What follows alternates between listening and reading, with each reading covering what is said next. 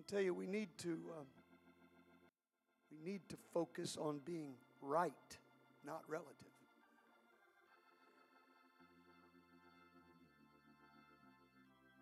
Far more important to just be right in the sight of God, because God's the one who opens the hearts of men. God's the one who draws men to Him. And if we think we can deviate from what He's given us to win people to Him, we're not thinking very clearly. He wants them to come to Him more than we ever could.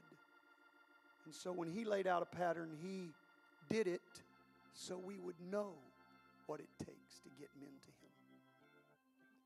That's why this book is so important. That's why we cannot abandon the Scriptures. We can't just follow what we feel. We've got to go by what thus saith the Word of God. Well, praise God. All right. Romans chapter 12, verses 1 and 2.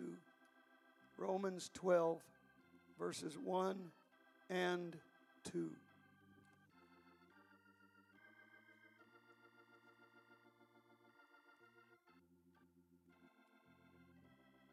Romans 12, verses 1 and 2. The Apostle Paul, writing to the church at Rome, says, I beseech you. I beseech you. This word beseech means I beg. I beg you, therefore, brethren, by the mercies of God, that you present your bodies a living sacrifice, holy, acceptable unto God, which is your reasonable service. I'm begging you by God's mercy to present your body a living sacrifice, to make it holy and make it acceptable unto God. Now, this is your body. A lot of folks want to just focus on, well, just keep your spirit right, keep your spirit right. But Paul says it's just our reasonable service for our bodies to be holy.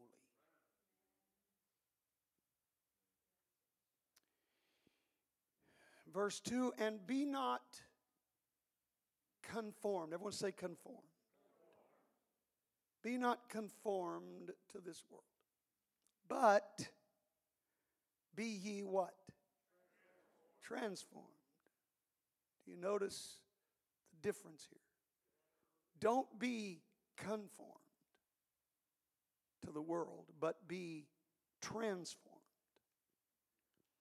by the renewing of your mind, that you may prove what is that good and acceptable and perfect will of God. And so, taking my title tonight from verse 2, where the apostle says, don't be conformed, but be transformed. We're just going to call this lesson Transformed, Not Conformed. Transformed, not conformed. Would you put your Bibles down and pray? And once again, I need God's touch. I need His strength tonight. My voice is a little better. It's not what it needs to be. And I still am needing God's touch in my body. And I know that God is able to take care of it. Let's pray together right now, everybody. Let's ask God to speak to our hearts. Jesus, I love you. I thank you, God. You're so wonderful to us. God, I present myself to you tonight. God, a willing vessel, O Lord. God, that you might use me, that you would take these lips of clay, speak through me, God. Lord, I want to convey your mind and express your will to this congregation tonight. And I ask you, oh Master, you would hear me and help me tonight, God. Lord, I pray that the will of the Holy Ghost might be accomplished. God, I ask you tonight, oh Lord. God,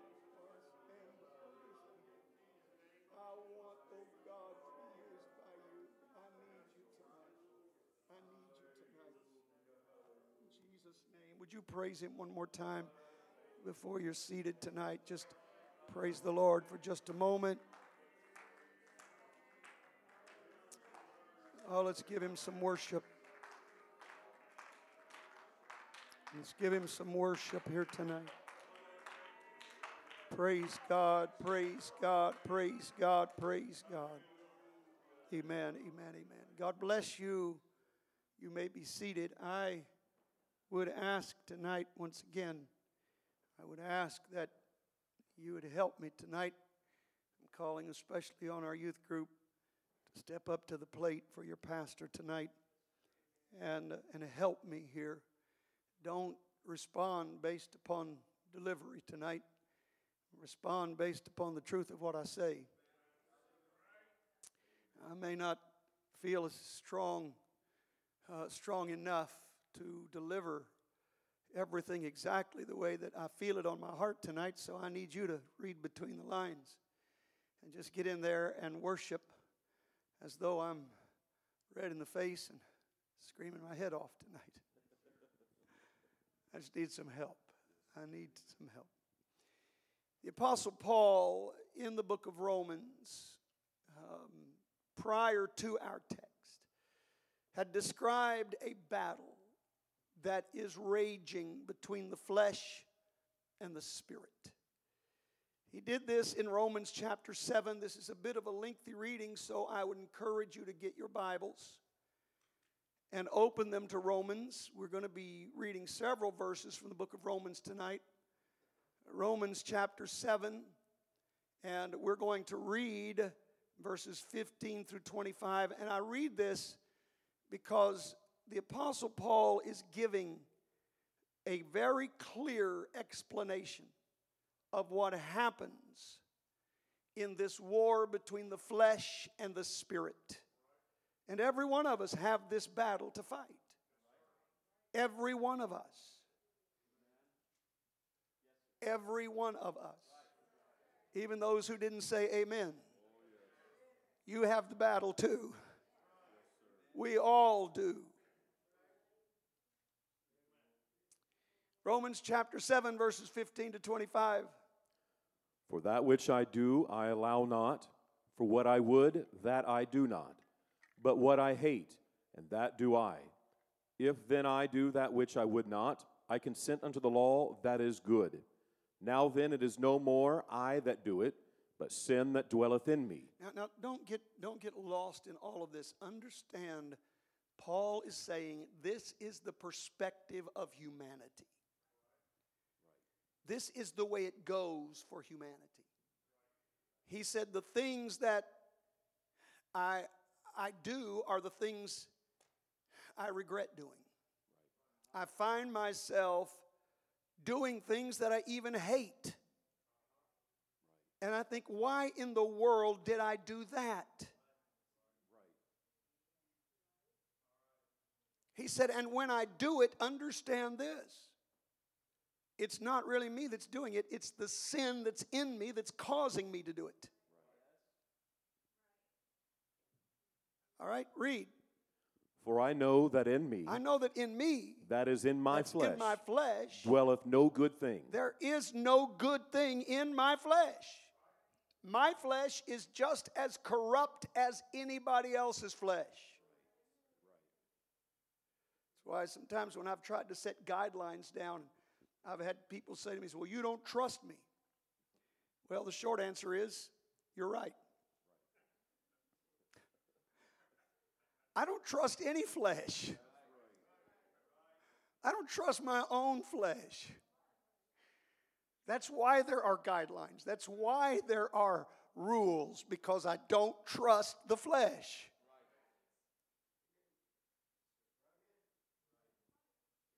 And we don't want to live by a list of do's and don'ts.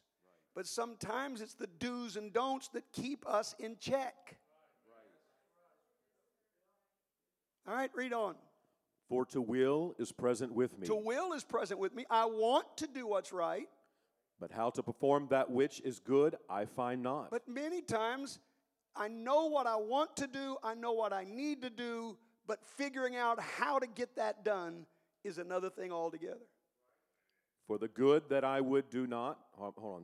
For the good that I would do, what I do not, sorry. But the evil which I would not, that I do. Now if I do that, I would not.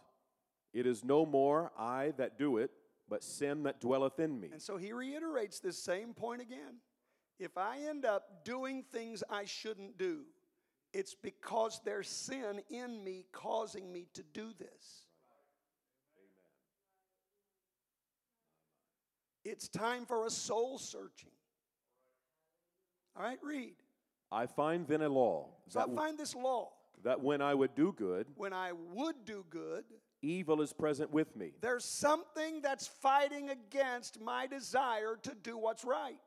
That's a law, he said. Yes, sir. Right. That's a law. That's not just a principle. That's not just a concept. Paul said that's a law. Anytime you try to do good, you will be confronted with evil. That's a law. Sometimes it's external, sometimes it's internal, but you will be confronted with evil anytime you try to do what's right.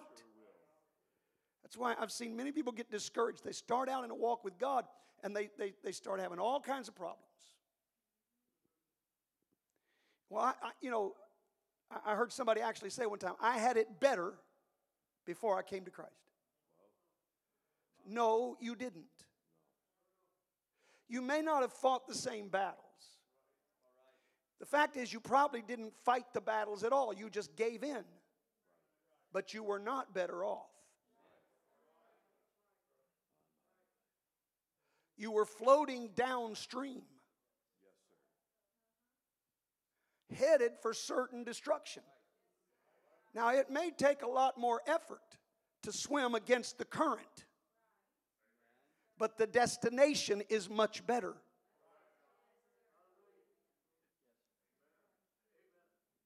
But there's this law, he said, this law that I've found, that every time I start out to do good, there is this barrage of evil that just comes against me. Does anybody take comfort in the fact that Paul, the great apostle, is saying this? Because listen, the devil will convince you you're the only person. You're the only one that's having this struggle. You're the only one that it's this hard for you to live for God. I had a backslider tell me years ago, he knew me as a boy, watched me growing up, and I went to try to talk to him about getting back in church, and he said, well, I'm just going to tell you, it's just always been easier for you to pray than it has been for me. Oh, no, it hasn't. It's not any easier. I just made up my mind I'm going to do it no matter how difficult it is. But I have to fight the same flesh everybody else has to fight. And there are plenty of days that I get up and my flesh just doesn't feel like it. And I got to fight that.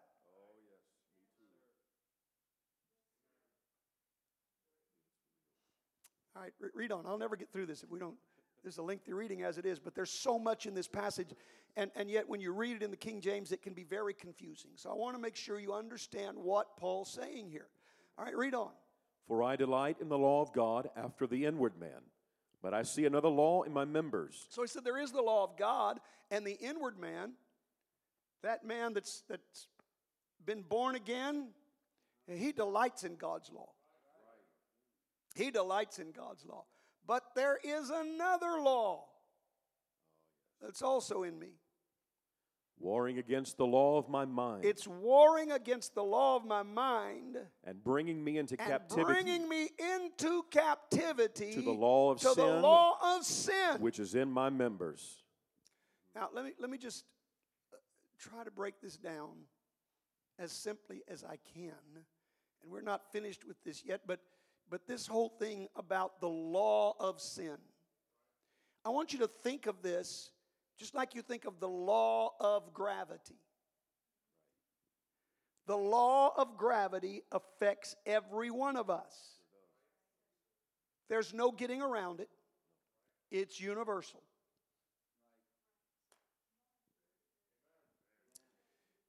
Any one of us, if we step off the platform and don't realize there's not a step below us, we're going to fall. Even the best of us, even the most spiritual of us. Because the law of gravity affects everybody.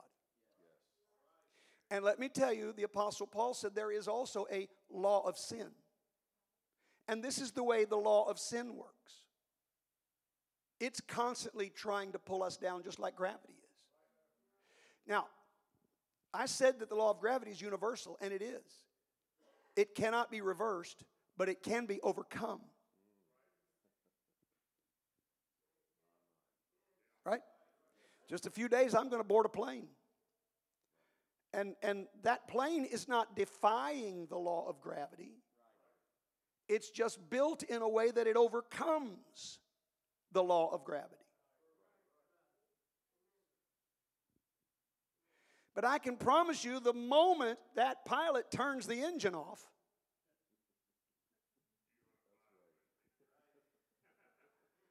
once that huge machine is no longer functioning the way it was built to, it's coming down. It doesn't matter that it's got enough fuel in the tank to get me there. It's got to be doing something that propels it against the law of gravity to overcome it. And this is what I'm saying to you. You never escape the law of sin. It's ever present with you. But thank God for the power of the Holy Ghost. That's the engine that keeps us from falling. As long as the Holy Ghost is allowed to operate in our lives, we can overcome the law of sin. But the moment we shut that engine off, we're going down.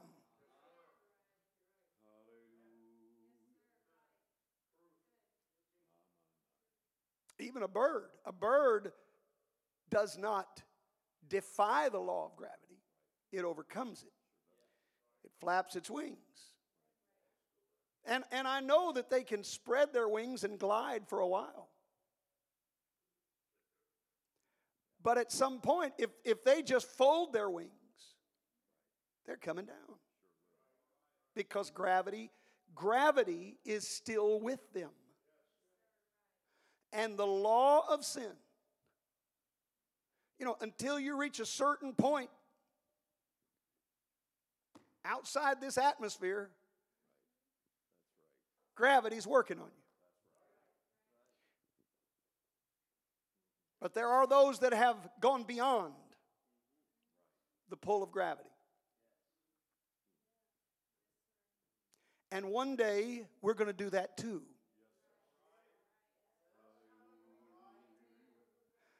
Someday, He's going to call us out of here. And we're going to go to live in a place where the law of sin no longer exists.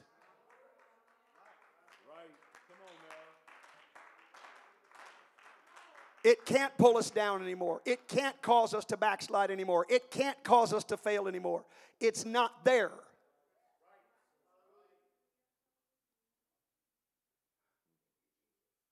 But for now, every person alive is subject to this law. You just have to learn how to overcome it. We're not finished with this passage. So read that. In fact, read verse 23 again. But I see another law in my members, warring against the law of my mind, and bringing me into captivity to the law of sin which is in my members. Mm-hmm. O wretched man that I am. O wretched man that I am. Who shall deliver me from the body of this death? Who's going to deliver me from the body of this death? This is a constant cycle. How do I get out of it? Verse 25. I thank God I thank through God Jesus through Christ our Jesus Lord. Christ our Lord. That's how we're getting out of it. Yes, sir. So then, with the mind, read, So then, with the mind I serve serve the law of God. the I law myself of serve the God. law of God. But with the with the flesh, flesh. the law of sin. So here's what he tells us. There's got to be a change. Something's got to happen to us because we have this law of sin going on. Something has to happen to give us that jet propulsion to be able to overcome the law of sin that affects everybody. Now, he went on the very next chapter and begins to tell us what is the ultimate end if we don't overcome this law. Romans 8, verses 6 and 7. For to be carnally minded is death, but to be spiritually minded is life and peace. Because the carnal mind is enmity against God, for it is not subject to the law of God, neither indeed can be. All right, so understand what the apostle is telling us. If we try to live by our carnal minds, we're going to fail. We are going to fail. It will end up in death because the carnal mind is enmity against God. The carnal mind is not subject to God's law. In fact, Paul said the carnal mind cannot be subject to God's law. It's not programmed that way. So we've got to have a spiritual mind. Something's got to happen to us. There's got to be a change. And that's why the Apostle Paul gave the commandment we read in our text, Romans 12, verse 2. Read it for me again. And be not conformed to this world. Be not conformed. Be not conformed. Everyone say, be not conformed. Be not conformed to this world. Now, we'll talk about the rest of the verse in a little while, but be not conformed. I want to talk about that word conformed for a few minutes. This word is a compound Greek word. The first part of the word means association, companionship, process, resemblance. The second part of the word means the external condition or fashion. All right? Association, companionship, process, resemblance, put together with external condition or fashion. So the resulting combination of these two terms would mean a resemblance to the external fashion. So when Paul said, be not conformed to this world, he said, don't try to resemble the external fashions of this world. Instead, we have to present our bodies a living sacrifice. Right? Now let's finish out the verse. But be ye transformed, by the renewing of your mind, that ye may prove what is that good, and acceptable and perfect will of God. Yes. Now listen, and I'll come back and talk about the word transformed in a few moments. But I do want to, it was verse 1 actually that I was referring to. Let me read that for you again. Verse 1 says, I beseech you therefore, brethren, by the mercies of God, that you present your bodies a living sacrifice, holy, acceptable unto God, which is your reasonable service. Do you understand now why he reaches this point in Romans chapter 12 of telling us that we have to present our bodies as a living sacrifice? Because every day that we live, we've got this law warring against us. And the law wants us to be constantly associated with or to constantly resemble the conditions and fashions of this whole world.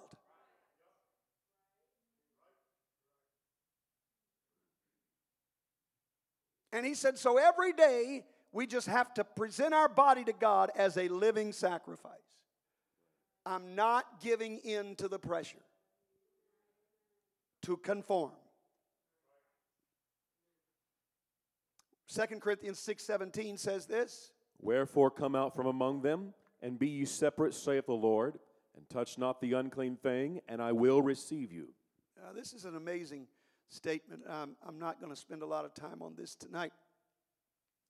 But this is a conditional promise. Do you understand what I mean by that? God makes a promise, but He puts conditions on whether or not the promise will be fulfilled. Now, the promise that He makes is, I will receive you. In fact, if you'll get your Bible, I should have included verse 18 as well.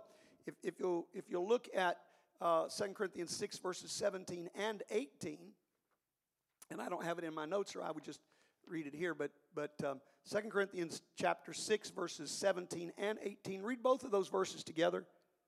Wherefore come out from among them, and be ye separate, saith the Lord, and touch not the unclean thing, and I will receive you. And I will receive you. And I will be a father and I unto will you. Be a father unto you. And ye shall be my and sons you shall be and my daughters, sons and daughters, saith the Lord Almighty. Now look, the promise is in the end of verse 17 and all of verse 18. The promise is, I'll receive you, I'll be a father to you, and you'll be my children. That's the promise. But the promise is conditional. It's dependent upon the conditions set forth in the beginning of verse 17. And the condition that He set forth was, you have to come out from among the world and be separate from them, and don't get involved in what is unclean. And if you'll do that, I'll be your father and you'll be my children. But that's conditional. I don't know how the denominational world gets around verses like this, Brother Self. I cannot figure out for the life of me how they get around things like this. Men that are very studious, they know the scriptures, but they want to tell you it doesn't matter how you live, God's grace will just cover for you. How do you explain things like this? It does matter how you live. God only promises to be your father if you'll come out and be separate from the world.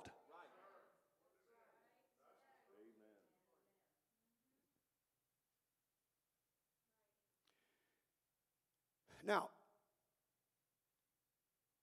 I don't want you to think that Romans 12 and 2, be not conformed to this world, is only a negative command. It's not just telling us what not to do. But the verse goes on to tell us what to do. All right, read it again, Romans 12 and 2. And be not conformed to this world, but be ye transformed by the renewing of your mind. All right, so he says, don't be conformed. That's the negative. That's what you should not do. But he doesn't leave us without the command of what to do instead. Instead of being conformed to this world, be transformed.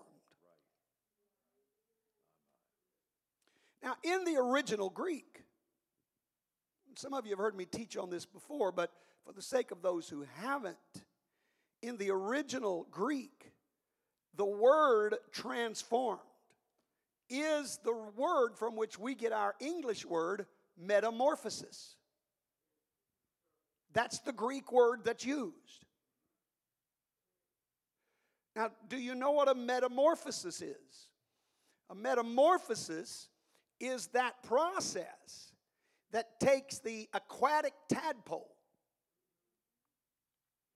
It's breathing water through its gills and changes it, develops lungs within it, and causes it to now live on dry land. And where for the tadpole, he had to remain underwater to live. After metamorphosis, if you hold that frog underwater,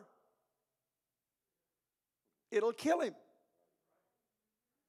His entire environment has to change because of metamorphosis. This is the same process that takes a caterpillar an ugly, furry worm, and turns it into a beautiful butterfly. It's metamorphosis. Now, that caterpillar can be up on a branch of a tree, but if it comes off of the branch, it's falling. Because prior to metamorphosis, it doesn't have the power to overcome the law of gravity. But metamorphosis changes the caterpillar in such a way that he now has something he never had. He's got wings. And those wings allow him to soar above gravity.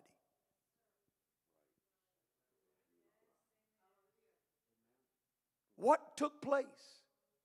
A transformation.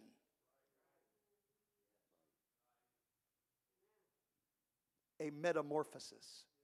And that's the very word Paul used when he said, don't be conformed. Don't try to resemble the fashion of this world, but go through metamorphosis.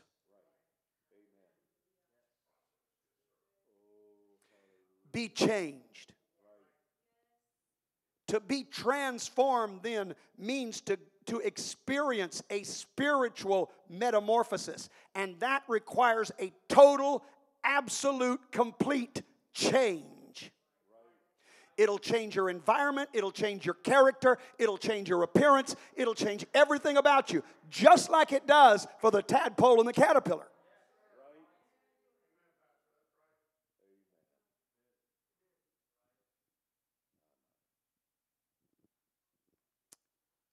There's got to be a transformation. This law is constantly trying to drag us down. It's trying to drag us down. It's trying to pull us down to the beggarly elements of this world, the apostle called it. And look, it doesn't take a rocket scientist to figure out that you can't travel two directions at the same time. If you're traveling north, you cannot at the same time be going south.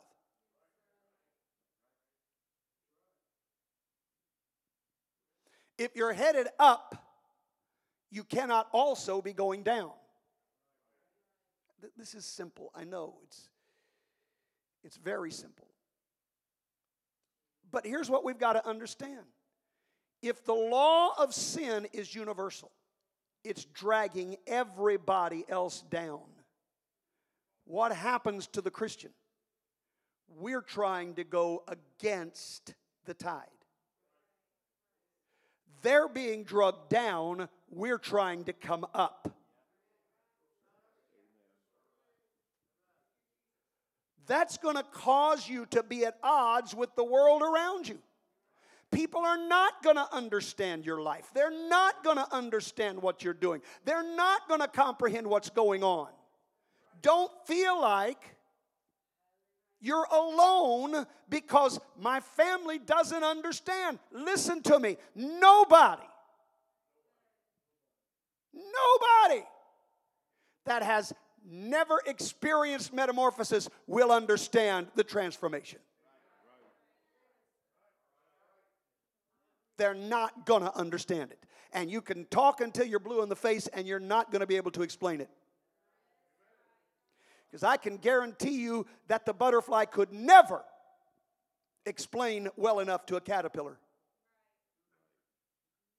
how much different life is now. Nor a frog to a tadpole. They're not going to understand it until they experience it for themselves. So what you've got to do is just to continue to love them and to be the different person God made you to be. They won't understand it. They're going to fight you. Let me tell you, one of the biggest things is they feel convicted by your life. When you try to do what's right, they feel condemned because they're not trying to do what's right. So you want to know how they deal with it? It is normal human behavior. Not to try to emulate you and do right, but rather to try to get you drugged down to their level so they don't feel guilty anymore.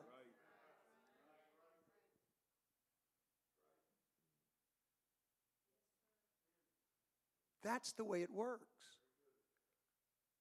And you need to recognize that and understand that and brace yourself for it. Nobody ever said living for God is easy. And look, if you think, and I'm not trying to be ugly here, if this comes across too mean-spirited, blame it on me not feeling well tonight, all right? I've got a good excuse.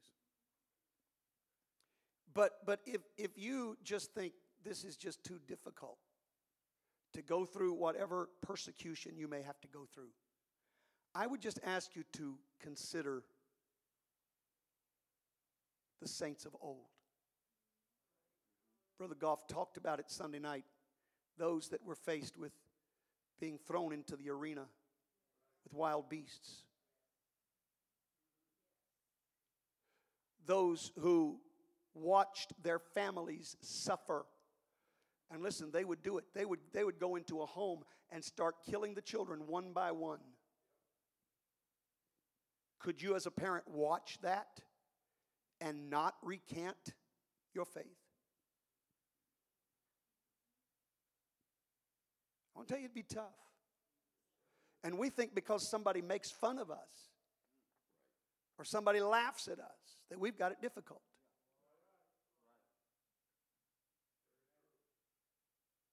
What we're experiencing right now is nothing. In fact, we don't even have to go back to ancient times. I would take you to communist countries today to show you people that are having to meet in secret just to open their Bibles.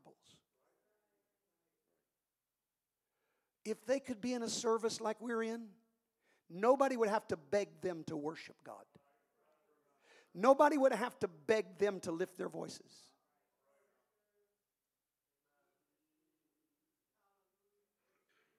We don't have it hard.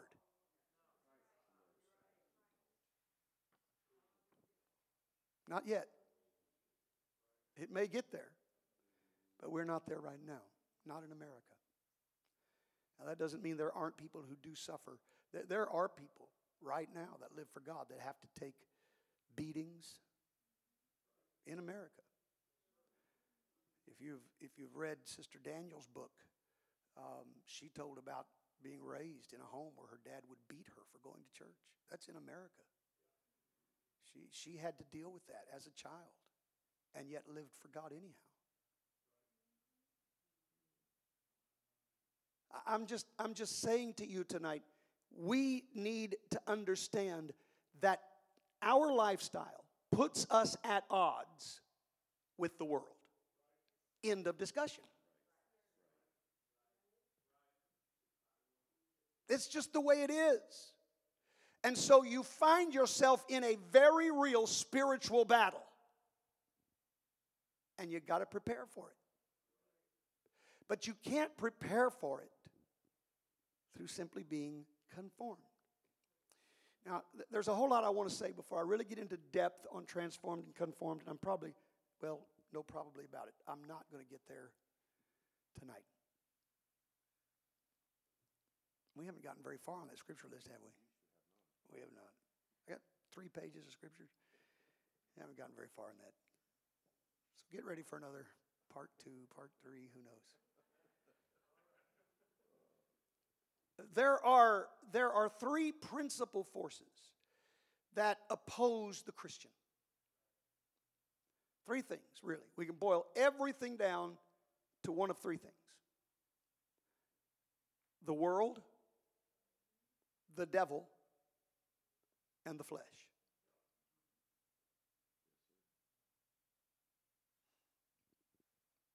If any of these are allowed to go unchecked in our life, we will face certain defeat. Did you hear what I said? If we allow the world, the flesh, or the devil to go unchecked, we will be defeated.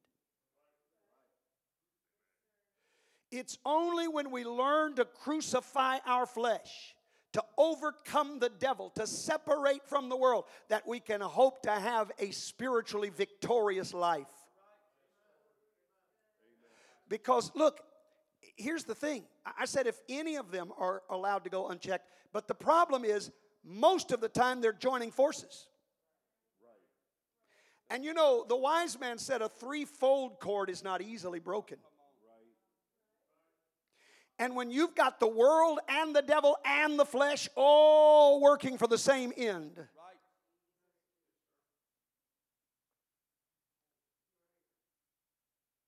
they become a force to be reckoned with.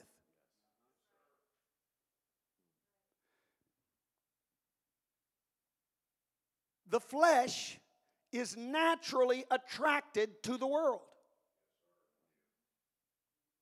And the world is controlled by the power of the devil. You want me to prove that to you? 2 Corinthians 4:4. We will get a few more scriptures done before I quit tonight. In whom the God of this world hath blinded the minds of them which believe. Wait a minute. In whom the God of this world. The God of this world. He's not talking about Jesus Christ. Paul called Satan the God of this world. His kingdom is a kingdom of darkness, deceit, and destruction. His kingdom is based on rebellion against God. And he is the God of this world, meaning he controls this world. And here's our flesh attracted to the very thing the devil's in control of. You think that doesn't create a problem for us? And so let's follow this trail again now. The devil controls the world. The world appeals to the flesh. The flesh is where we make our decisions. So what's the answer to all of this? The answer is to crucify the flesh. James chapter 4, verses 7 to 10. Submit yourselves therefore to God. Resist the devil, and he will flee from you. Oh, listen, I'm going to tell you, too many times people only quote the last half of that verse. Resist the devil, and he'll flee from you. Now, wait a minute. You skipped a very important part of that. You can resist the devil all you want to. If you're not submitted to God, you don't have the power to overcome the devil. He will overcome you. Just ask the 7 sons of Sceva. For those of you who don't know, the 7 sons of Sceva were these men that were going around trying to cast demons out of people. In the book of Acts, the Bible says that they were saying, in the name of Jesus whom Paul preacheth, we adjure thee to come out. Well, he came out all right. Yeah, he came out fighting. He came out and jumped on them, tore their clothes, and they fled from there naked. Embarrassed and ashamed. That's what happens when you try to resist the devil, but you're not submitted to God. The devil will defeat you, not vice versa. So it begins with submitting to God. Now, we're not finished here. Submit yourselves, therefore, to God. Resist the devil, and he'll flee from you. Read. Draw nigh to God. Draw nigh to God. And he will draw nigh to you. And then God will draw nigh to you. And listen, the devil's not afraid of you, but he is afraid of God. You know, as a little boy, some bully could come pick on me, and I said, I'm going to tell my daddy on you. He didn't care if I told my dad, as long as my dad wasn't with me. Right? But now, if Dad happened to step around the corner right at that time, that bully's not quite as big and tough as he thought he was. And this is the point of the Apostle James. Submit to God. Draw nigh to God. And God's going to come close to you. And if God's close to you, the devil doesn't like that. That's what's going to make the devil flee, is when God is close to you. When God is in close proximity to where you are. That's what's going to make the devil run. He's not afraid of you. He's not scared of you. But he is terrified of God. You don't believe that? Go back and read the story in Mark chapter 5. The demoniac of Gadara. Thousands of demons living inside that one man. But when Jesus sets foot on the shore, they're begging him, please, don't torment us. If you're going to send us out, please don't make us leave this area. They're begging him. Thousands against one. They're scared. You hear me? So when you submit to God and you draw nigh to God, and all of a sudden God is standing behind you, looming over you, and the devil looks up and realizes he doesn't want to lay a hand on you. Not because he's afraid of you, but he's afraid of who's got your back. Oh, we didn't finish that. So he says, draw nigh to God, and he'll draw nigh to you. Cleanse your hands, Cleanse ye your sinners, hands, you sinners. and purify your hearts. Ye double-minded. You double-minded. You want the devil to flee? There's some things you got to do. You can't live in sin and expect God to bail you out.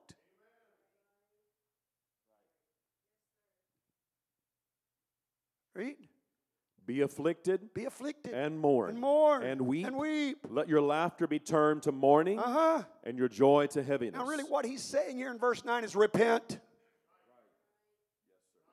That's the Riggin Revised Version, but I abbreviated that whole verse to one word. Repent. Be afflicted, mourn, weep. Repent. Get right with God. And then he says in verse 10, humble yourselves in the sight of the Lord, and he shall lift you up. Humble yourselves in the sight of the Lord, and God's going to pick you up right there in the sight of the devil. And when the devil sees he's got to walk into God's hand to try to touch you, he's not taking that chance. He won't do it. Listen, the world has no attraction. This is what we've got to do something to this old flesh of ours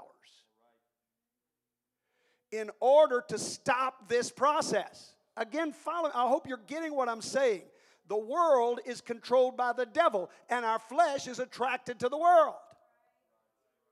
So the answer is crucify the flesh so that there's no attraction to the world. And if you crucify the flesh and there's no attraction to the world's not pulling on you, and then the devil can't control you. The crucifying of our carnal nature is the only hope we have of becoming free from the entanglements of sin. Amen. Romans chapter 6, verses 1 and 2. I'm almost finished. What shall we say then? Musicians come. Romans 6, 1 and 2. What shall we say then? Shall we continue in sin that grace may abound? God forbid. God forbid. How shall we that are dead to sin? How shall we? Now listen to this. How shall we that are what? Dead to sin. Dead to sin. Live any longer therein. I've said this before. I don't care how much of an alcoholic a man is.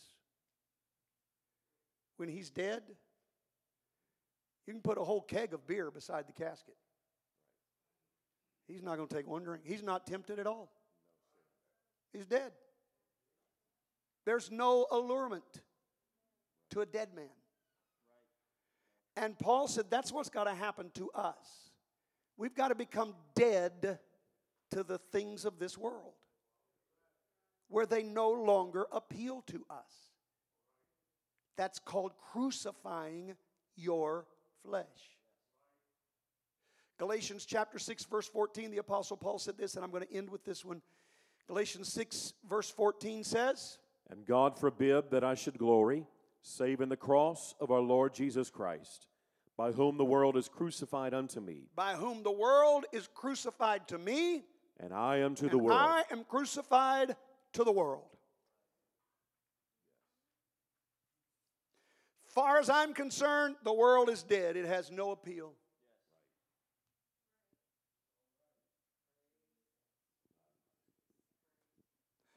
And you know what?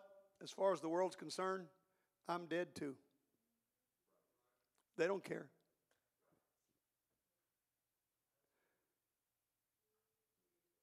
This is the answer, church. And again, I'm only maybe halfway through. No, maybe a fourth of the way through.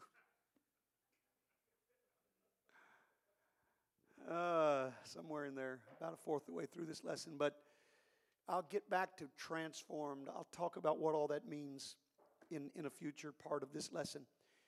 But right now, it's important for us to understand that this process of not being conformed, this process has to start with us dying out to the things of this world. We have to crucify our flesh. Get for me Galatians chapter 2, verse 20, if you would, Brother Goff. This is not in the notes. I said I was going to end with this. I am ending as far as my notes are concerned. Galatians 2, verse 20. I could quote it for you, but this is one of my favorite verses of Scripture. I love this verse of Scripture. It's one that everybody should memorize and try to make it more than just something you know in your head, but something you live by. He says, "For I am crucified with Christ. Nevertheless I live.